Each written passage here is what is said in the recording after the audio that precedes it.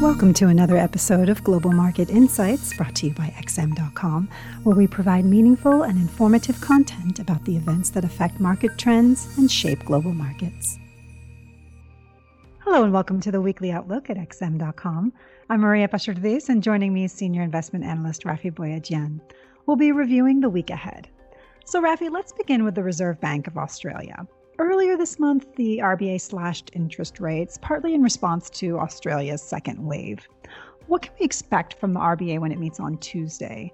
And there's going to be quite a lot of data to look forward to. What's the biggest risk for the Australian dollar in this busy week? Well, Maria, as far as the Reserve Bank of Australia meeting is concerned, we're not expecting anything this time around. As you said, they slashed interest rates last time. They also significantly expanded their asset purchase program. So they did quite a lot back earlier this month. And we're not expecting any new measures in the near future. So the situation with Australia is that they actually had the second wave much sooner. They had it before Europe and America, and this is likely to lead to a distortion in the third quarter GDP numbers. Other countries saw a huge rebound. The Australian rebound will be much more moderate than other countries because they had to impose new restrictions at the end of the third quarter. Looking ahead, it's looking much more optimistic because, of course, they've now managed to contain that second wave, and plus, in addition with the RBA measures, the fourth quarter should be much stronger. But nevertheless, if we do get somewhat weaker than expected data, that could still weigh on the Australian dollar. Maybe because traders might have gotten carried away a bit lately with the vaccine optimism and just how soon economies will be able to recover. So the third quarter numbers might prove to be a bit of a reality check. And also the fact that the RBA has said that it will now be focusing more on employment. And if the incoming data points to somewhat slower than expected recovery, that could mean a more dovish RBA as well, because even if say the gross numbers aren't too bad, if it's not fast enough to generate new jobs, then that would mean more dovish RBA for the foreseeable future. Okay, turning to Canada now. We've got GDP and jobs data coming up. Do you think the Bank of Canada will make any changes to their quantitative easing program if we get poor numbers, particularly from the employment report? And how about the loonie?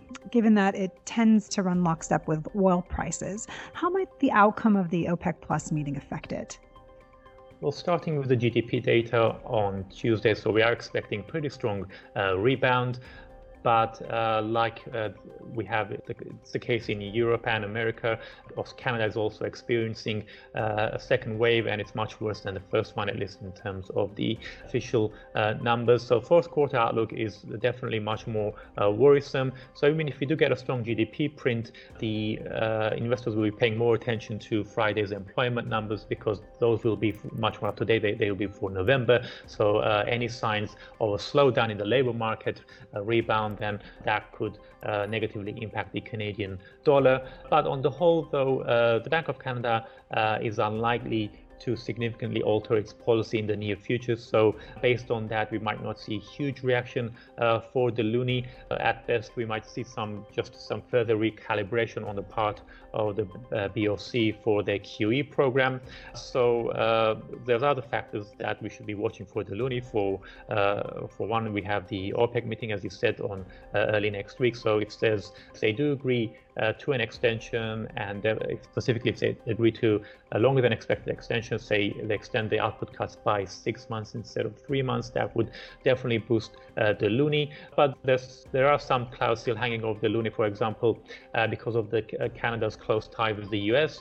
So there's still question marks whether or not we're going to get more stimulus, both fiscal and monetary stimulus in the US. So until we see until we get more stimulus in the US, that could be holding back the loonie. So although the loonie's outlook is definitely looking much more positive, it's not quite as positive as, say, we've seen for the Australian and New Zealand dollars because of those factors that I just mentioned. Right. Okay. Now, moving to the US, we'll get the ISM PMIs ahead of non-farm payrolls on Friday. What can we expect from the Fed if employment and jobless readings are worse than expected? Well, so both the ISM PMIs and the jobs numbers will be very important. There's a lot of speculation, of course, what the Fed is going to do at its December meeting.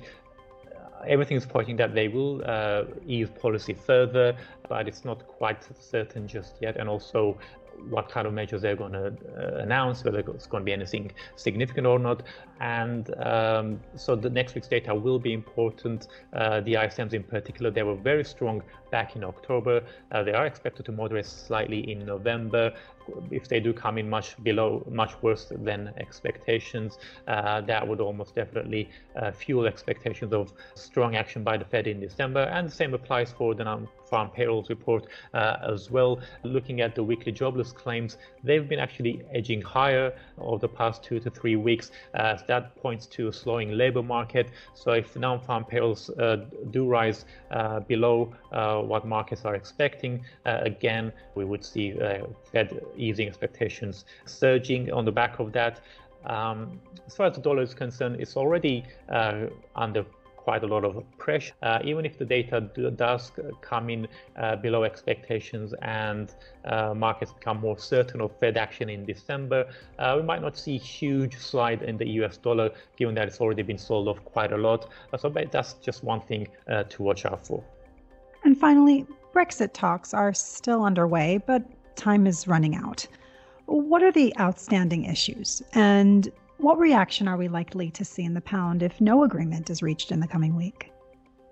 Well, according to reports, the Brexit agreement, the post-Brexit trade agreement, is about 95% complete.